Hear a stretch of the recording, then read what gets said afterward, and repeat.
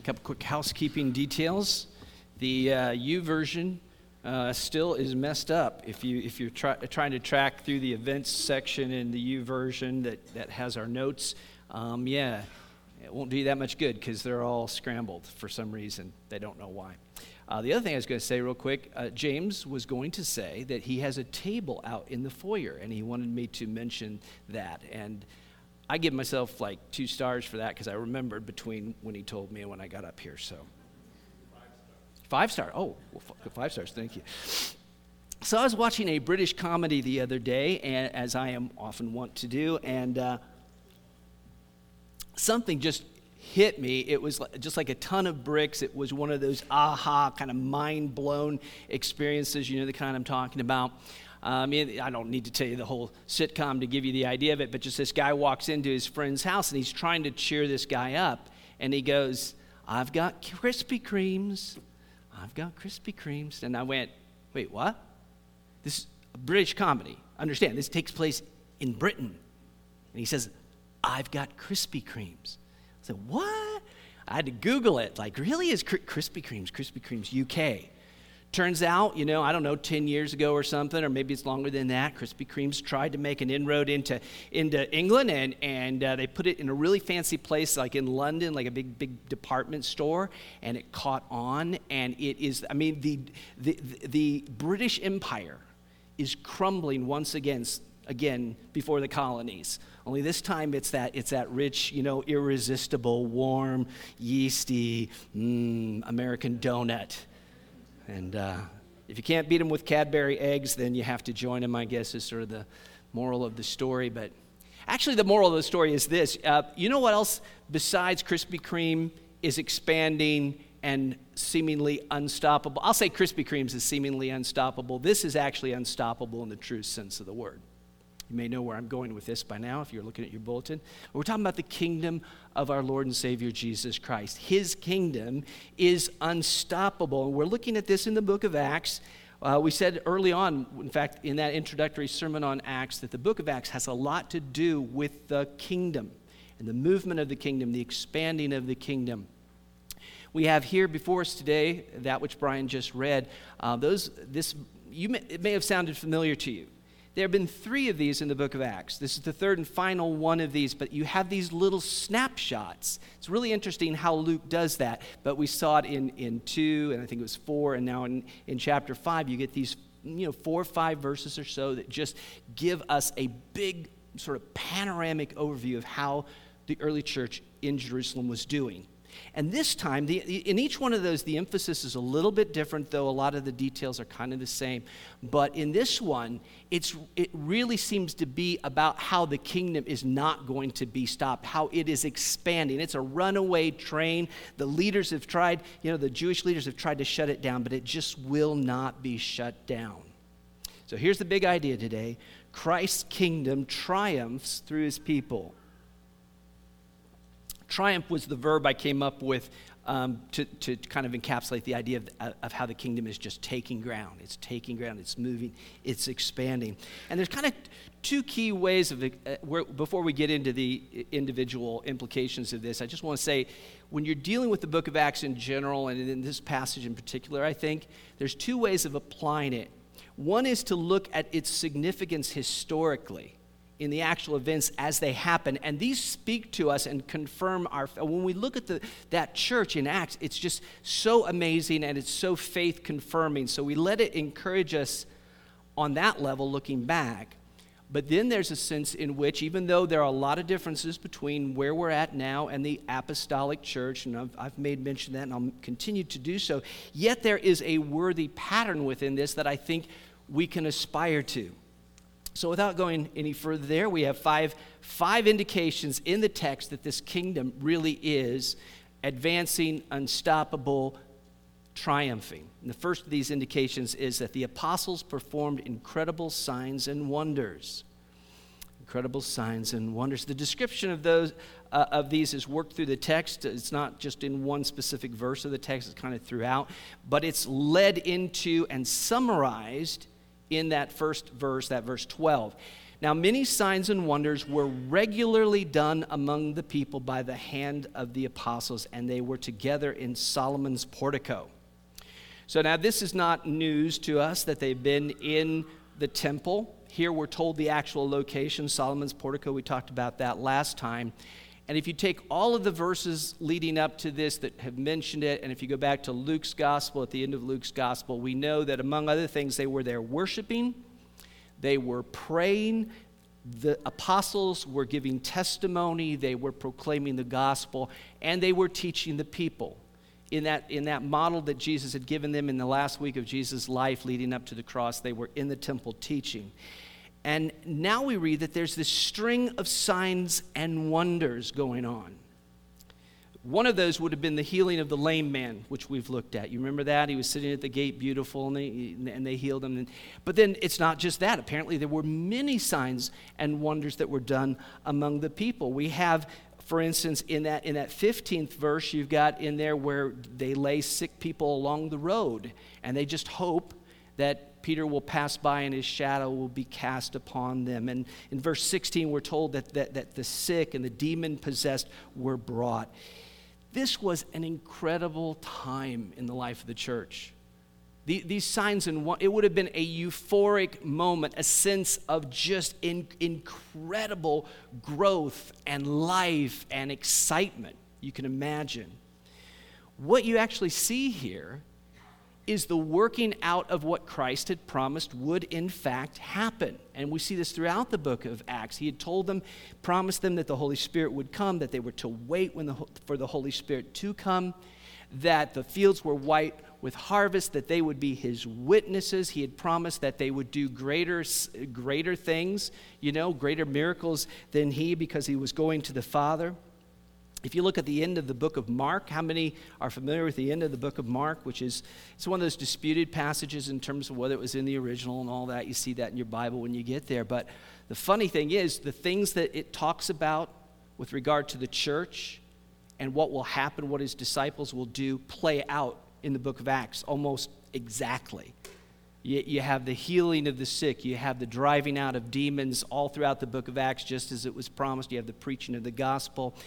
And then when Paul gets bitten by a serpent, that they tread on serpents, nothing will harm them. Paul gets bitten by the snake on the Isle of Malta. So all of this you see just playing out. It ought to encourage us.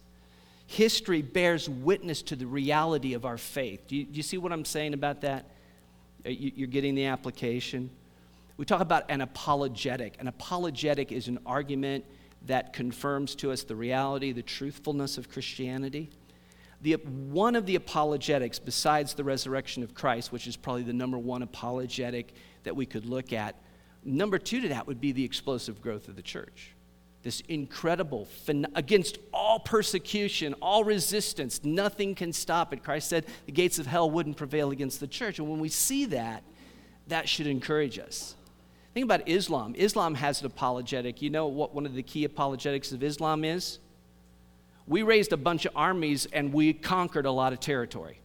That's what shows you Islam is supposedly the real religion. But what our faith says, in spite of armies arrayed against the church, this peaceful movement of the heart, the movement of the Holy Spirit, the signs and wonders that God did through the apostles, that led to the conquering of the then known world. Is this something, though, that we should expect in our midst? Should this happen? Should this play out that way in our midst? And I'm going to say no, but kind of yes. So that's my firm commitment.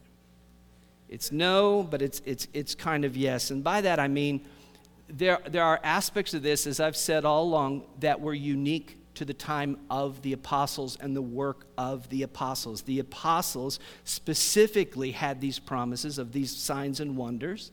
They performed these signs and wonders. It substantiated the witness that they had to the resurrection of Christ. Paul talks about that. He's like, I'm an apostle, and the works of an apostle were done through me.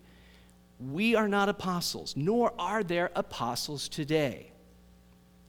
And that is not altogether a bad thing. It's easy to look at that and go, I wish we had apostles today. and wish that we were living in a different time. We are just in reality living in a different time according to the providence of God. And that's not bad. Look at what Paul says in Ephesians 2. He says that of the household of God, that it is built on the foundation of the apostles and prophets, Christ Jesus himself being the cornerstone. We don't lay the foundation again once we've built one, do we? You who are builders, if you're laying the foundation a second time, then you must be working in Kansas, right, where we have tornadoes or really bad builders. But I think it's the tornadoes, actually. Or you're moving a house from Broadway out to Ellenwood or whatever the case may be. But no, normally you don't lay a foundation a second time. There's no reason to do that. We don't re-crucify Christ. We don't have to repeat the resurrection. We don't have to repeat his ascension. The work of the apostles was unique unto that time. But here's where the yes part comes in. We still have power in the church today. We still have the work of the Holy Spirit. In fact, we still have the work of the apostles. It's of a different sort. It operates in a different way. Look at what Paul says in Romans 1:16. He says, "For I'm not ashamed of the signs and wonders I've done for the..." No, I'm sorry, that's not it. He says, "For I'm not ashamed of the gospel, for it is the power of God for salvation to everyone who believes, to the Jew first and also to the Greek." So we don't need to feel ashamed that we're not apostles. That's not within the purposes of God that we have that. But we still have the apostolic gospel. And it is still a gospel, which is a gospel of power. And that power is still at work, and it is still expanding the kingdom even in this day. So it's a no, but it's a kind of a yes. Next indication of this kingdom triumph is that unbelievers were afraid to go near them. None of the rest dared join them. You can kind of understand this, right? After the Ananias, how many were here last? Well, I'll embarrass the people that weren't here and were, listening to a sermon from Pastor Sheets last Sunday. But anyway, Ananias and Sapphira. That was a scary thing. It scared people in the church. It scared people outside of the church. And it scared a lot of people away. They were spooked by holiness. I don't know why I like saying that. It just sounds right. They were spooked by holiness. Holiness is spooky for us as human beings. Holiness makes us want to back up, not approach. Think about Peter. And I know I've gone through this kind of before, but when Peter saw Jesus and he was aware of who Jesus was, suddenly what did he tell him? "Get away from me, Lord. I'm a sinful man." He didn't want to have anything, to do with that. We think about the children of Israel as Moses wanted to bring them up, to Mount Sinai, and they're like, "Whoa, okay," there's the smoke and the fire and the rumbling, and they're like, "How about you go? How about you stand between us and God?" Because it is a fearful thing. We have a natural curiosity about God, and so I think we imagine that if there was an epiphany down at, say, the courthouse in Great Bend, seems a logical place, right, for a close encounter of the holy kind, but right there, say, just fire and cloud of smoke and rumbling and everything, and everybody's like, "Hey, if you go down to the courthouse, God's there." And we'd like to think that we would want to run toward that. But the truth of the matter is, if we were behaving as normal human beings, we'd want to get away from it. You think about Jesus when he healed the demoniac, the man with a legion of demons, and the people from the town come out and they've heard the story about the pigs going off the cliff, and they get out there and they see old crazy naked demon guy, but he's clothed in his right mind sitting at the feet of Jesus, and they're like, "Jesus, please leave. Just get away from us." They were spooked by that holiness. Here's the question: can we expect the same? Should we expect the same? Again, slightly different situation. Slightly. We are living in a different time. We are living in a different dispensation, if you will, though I'm not a dispensationalist, I'll use that word. A different epoch, if you will, a different era, a different time. But there is a place for a holy fear that the church should project. I think people that get near the church ought to have a certain kind of fear. Think back to Jonathan Edwards. You've heard of him, right? You talk about the Great Awakening. You may have studied that in history. There's this great revival that swept the colonies, and a lot of it was Jonathan Edwards' work. Jonathan Edwards, George Whitefield. Jonathan Edwards famously preached that sermon. You've heard about it, Sinners in the Hands of an Angry God. And he preached it, I think, 100 and I don't know the number, but it was a lot. He kept preaching that everywhere he went. And in some places, when he preached the sermon, Sinners in the Hands of an Angry God, the Spirit moved in such a way that the people in the congregation would start wailing just spontaneously. As he's preaching, they'd start wailing, and some of them would cry out for him to stop. The first time this happened to him, apparently, it took him back so much that he actually did stop. Because it's like, what do you do? These people are just beside themselves with the fear of God. The preaching of the gospel is a preaching of the glorious grace and love of God through Jesus Christ. But it is also a preaching about sin and about a holy God who has wrath against sin. It preaches the ruin of sinners. I personally think that that's still for today. How do you feel about that? I don't really want to be a Gumby church. Anybody sign up to be part of a Gumby church? I know I'm old. Nobody remembers Gumby, but does anybody remember Gumby? Oh, hey, you old people. Gumby, for boys and girls, was like this claymation cartoon character, but you could buy one. I think my dog ate him, but while he was still functional, you could twist him around a couple times unto himself, bend him backward, forward. It didn't matter. You'd go any direction you wanted him to. And too many times the church has tried to be that. It's like, well, I want to be all things to all people the way Paul talks about, so we'll just bend ourselves backward, and whatever draws a crowd, we'll just do whatever draws a crowd. And if that's smoke and mirrors and light shows and laser, whatever it takes, we just want people to come in. But I think that's a trap. I think you preach the gospel, you hold that forth, you hold out the wonderful, matchless grace and the love of Jesus, but you preach sin, you preach the reality of sin and what God and God's wrath against sin and against sinners. And I believe that when that happens, that apart from a work of the Holy Spirit, the exact same kind of thing will happen that happened in the book of Acts. I think people will stay away. I don't know about this whole seeker-sensitive thing. I think genuine seekers of God, that is, those upon whom the Holy Spirit is operating, I think they will be drawn near it. It'll be approach avoidance, like, oh, that's a holy place. I think I want to go near it. But yeah, that will happen. But yeah, I think if we're truly I think about somebody like Louis Zamperini. You know who Louis Zamperini was? The book Unbroken, the movie Unbroken. He was a guy that got shot down in the war. His life was very complicated, but he was a brave person. He was brave. He endured hardship. He endured being a prisoner of the Japanese and all kinds of different things. When he came home, he became an abject alcoholic, and his wife became a Christian. And she tried to get him to go to a Billy Graham rally. And, here's this stoic, brave guy who's endured everything. He didn't want to go anywhere near it until God worked on his heart and got him there.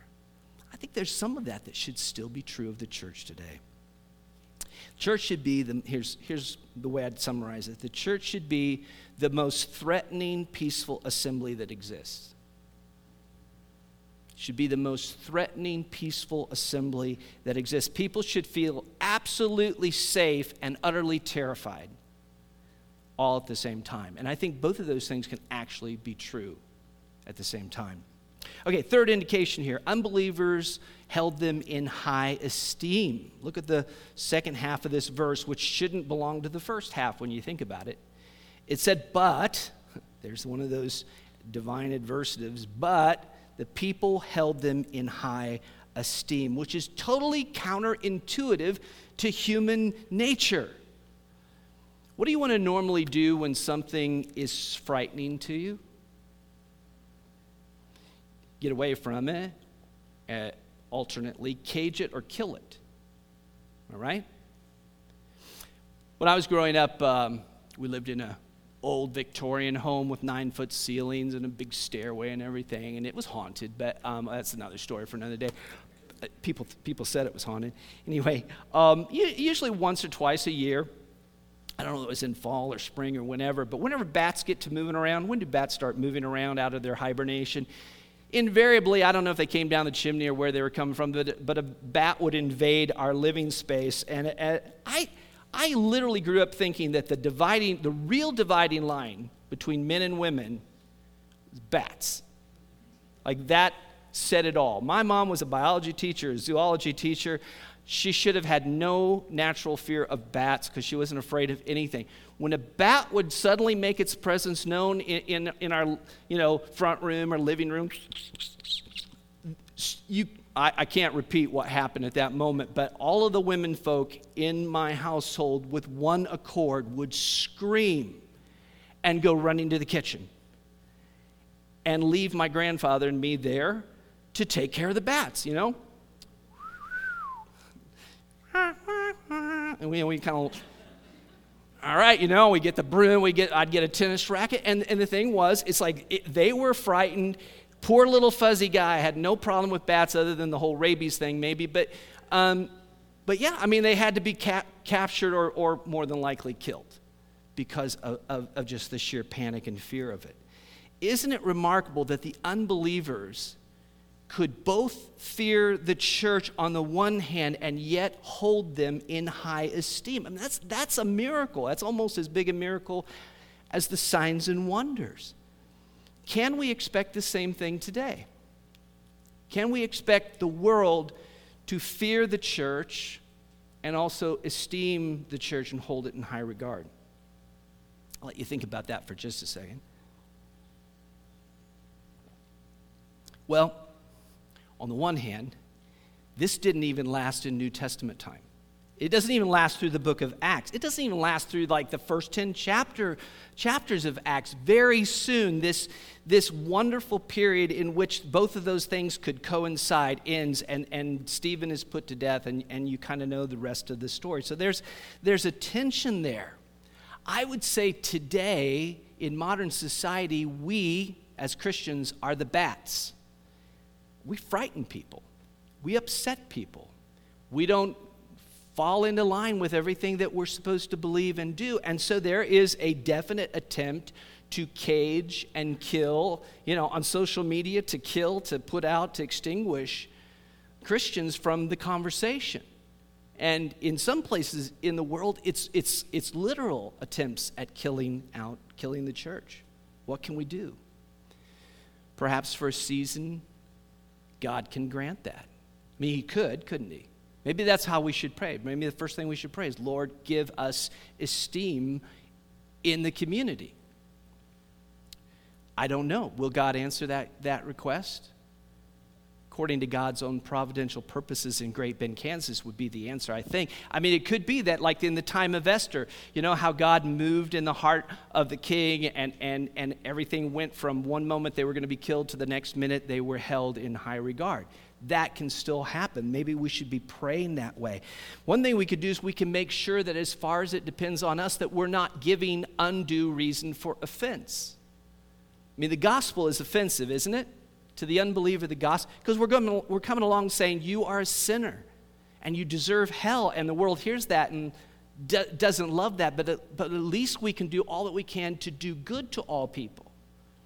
It's hard to hate people when you're healing the sick and driving out demons. Maybe it's harder to hate the church, and maybe we get more of a hearing if we're deeply engaged in doing good for the community. I remember a couple years ago, something interesting happened, and it was a case where the church could be both hated and esteemed in the same breath.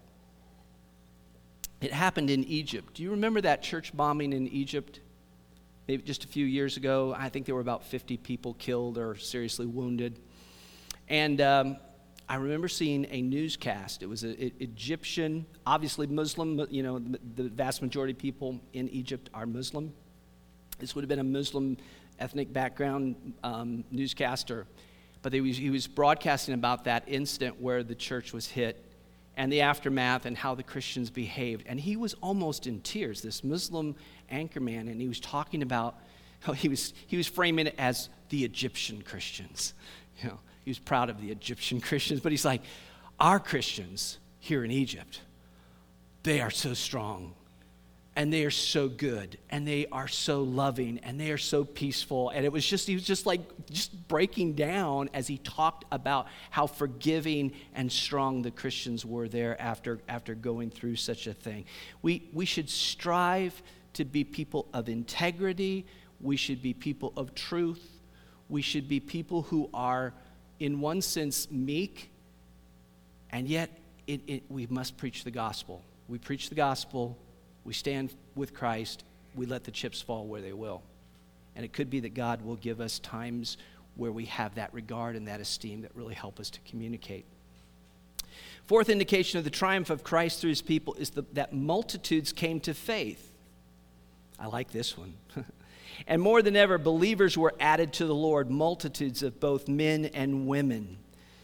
The kingdom of Christ here historically is expanding rapidly. Jesus had told his disciples the fields are white with harvest, and that's what's going on here. They're preaching.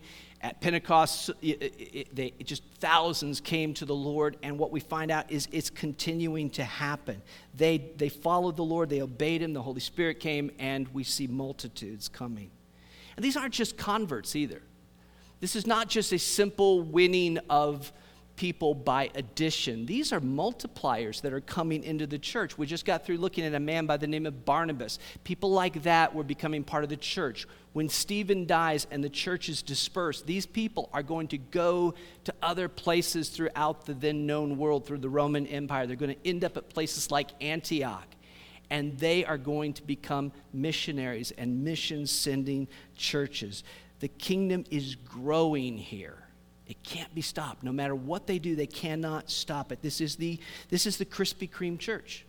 It is the Krispy Church. When we look back at the growth of the early church in this regard, we ought to feel a sense of confirmation. Because again, like we talked about earlier, we see this incredible, miraculous growth. Christianity just exploded. You could almost say it exploded into existence. It was sort of the Big Bang, if you will, spiritually.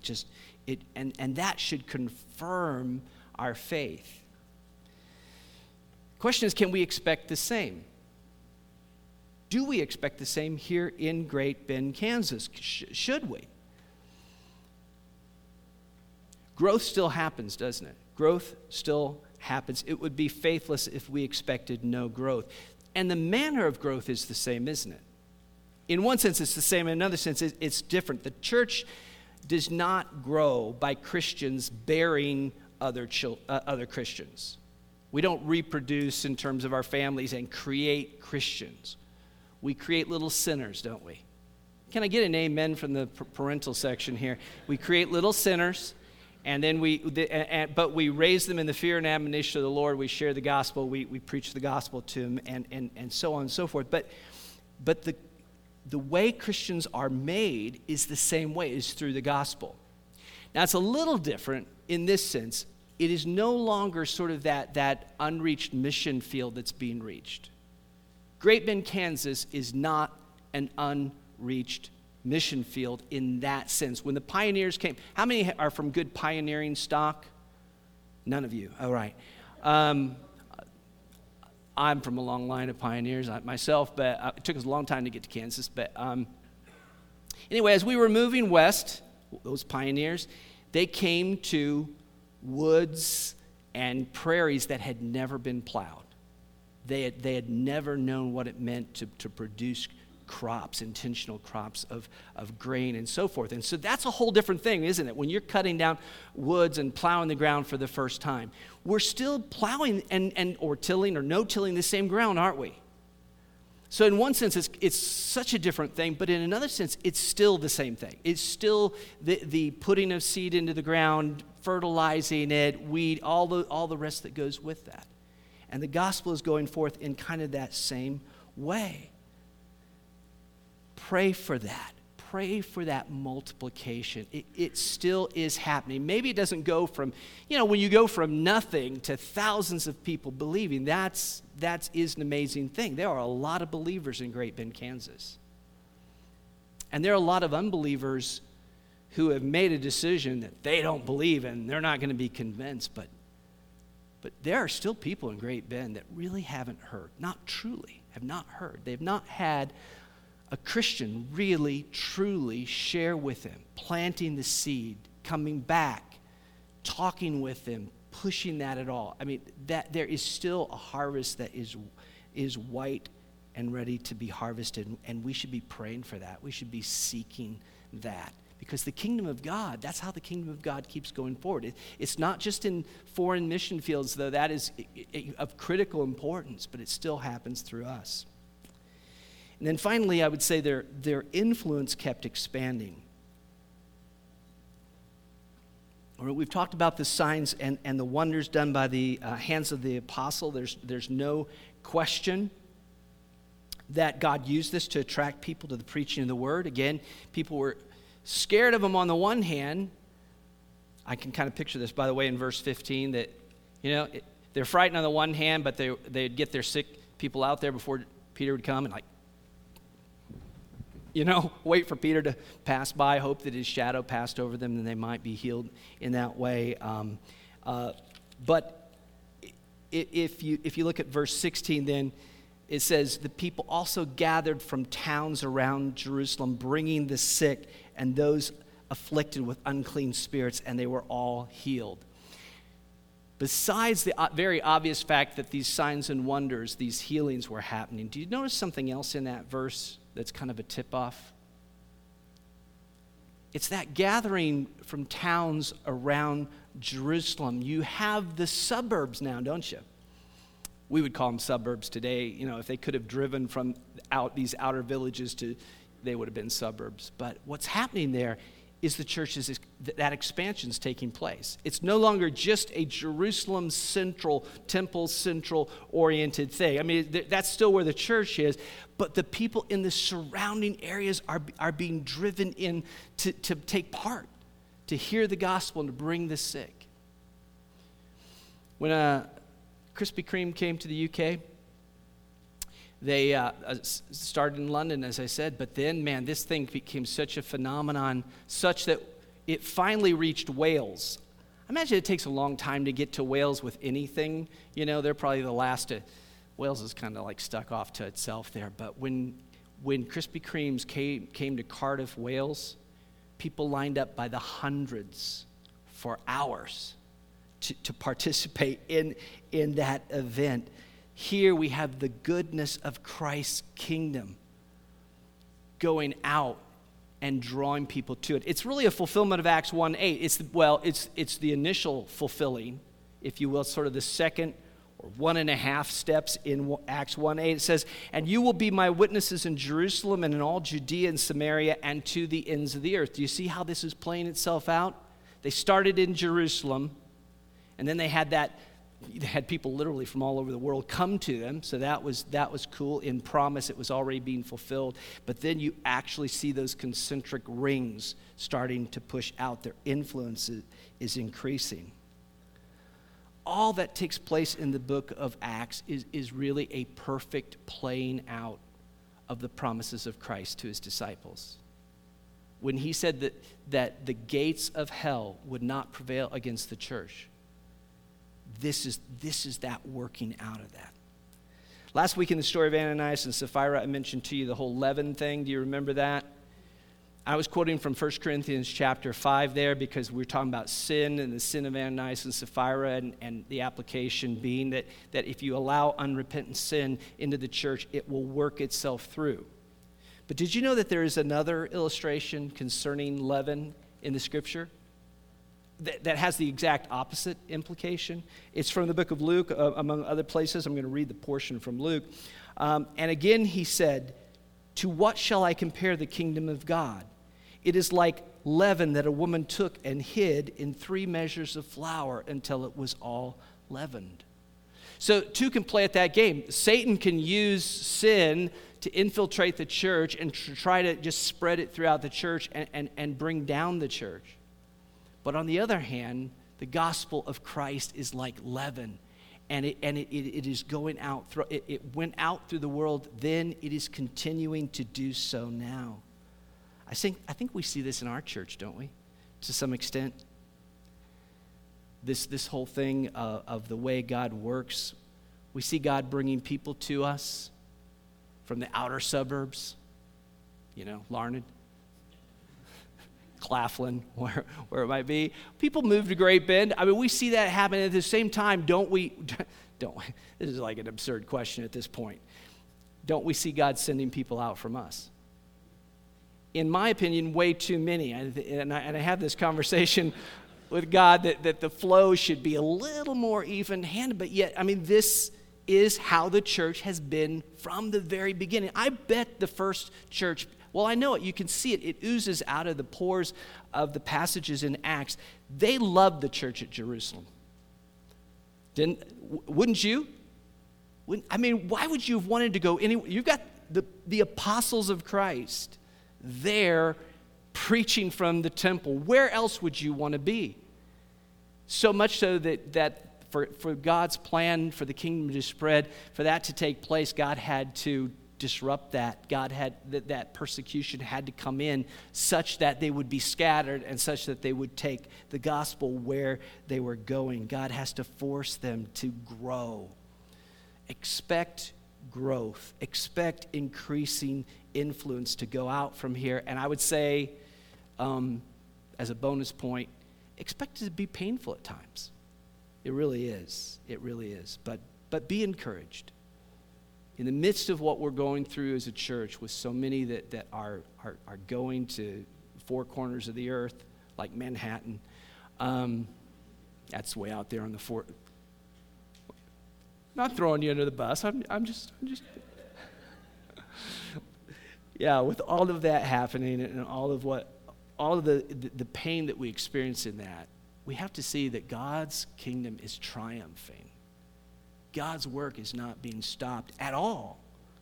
It's actually happening exactly as we ought to expect. So in a way, we embrace that. And we say, Lord, do what you will. And we just want to be completely adapted to that and live in that triumph, no matter what we're personally experiencing at any given moment. If you're here today and you haven't come to faith in Christ, may I just say really quickly, good on you. Not that you didn't come to faith in Christ, but that you're here. Because, there's really only two possibilities there as far as I can tell. One possibility would be a bad possibility, and that would be that you've hardened yourself to the gospel. And so you can sit here and it can just go wash right over you and it doesn't mean a thing to you. That would be a bad place to be.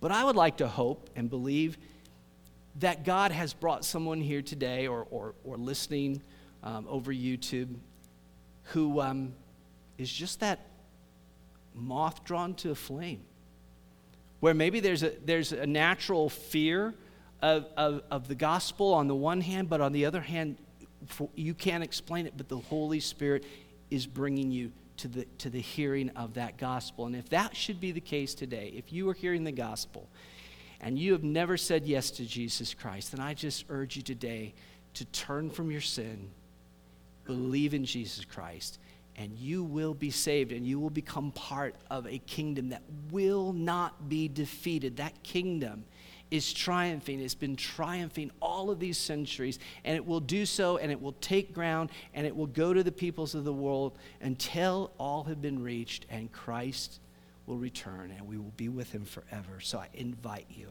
to that. Let's pray. Father God, we pray right now that you would encourage our hearts with the message that you have given us from the book of Acts. The whole book is just such an encouragement, Lord. But we look back and we look at that particular moment, that time when things were just spreading like wildfire. And the people, like the high priests and others, were trying to shut it down, and they couldn't. They just couldn't. It was irresistible, and it broke through. It broke through those barriers. It broke through all the barriers of the Roman Empire, Lord, and it continues to take ground today, and we get to be part of that. Thank you, Lord, that you lead us in triumph, even in times when on a very just personal level as a church, it feels like loss. And it does, Lord, and we're just human. We can't really change that. Seeing people go is hurtful and sad, but Lord, thank you that you are in all these things, that you are building your kingdom, you are broadening it, expanding it, and you've invited us to be part of that. And we pray that you would even expand your kingdom by one more heart, by one more soul, even today. We ask it in Christ's name. Amen.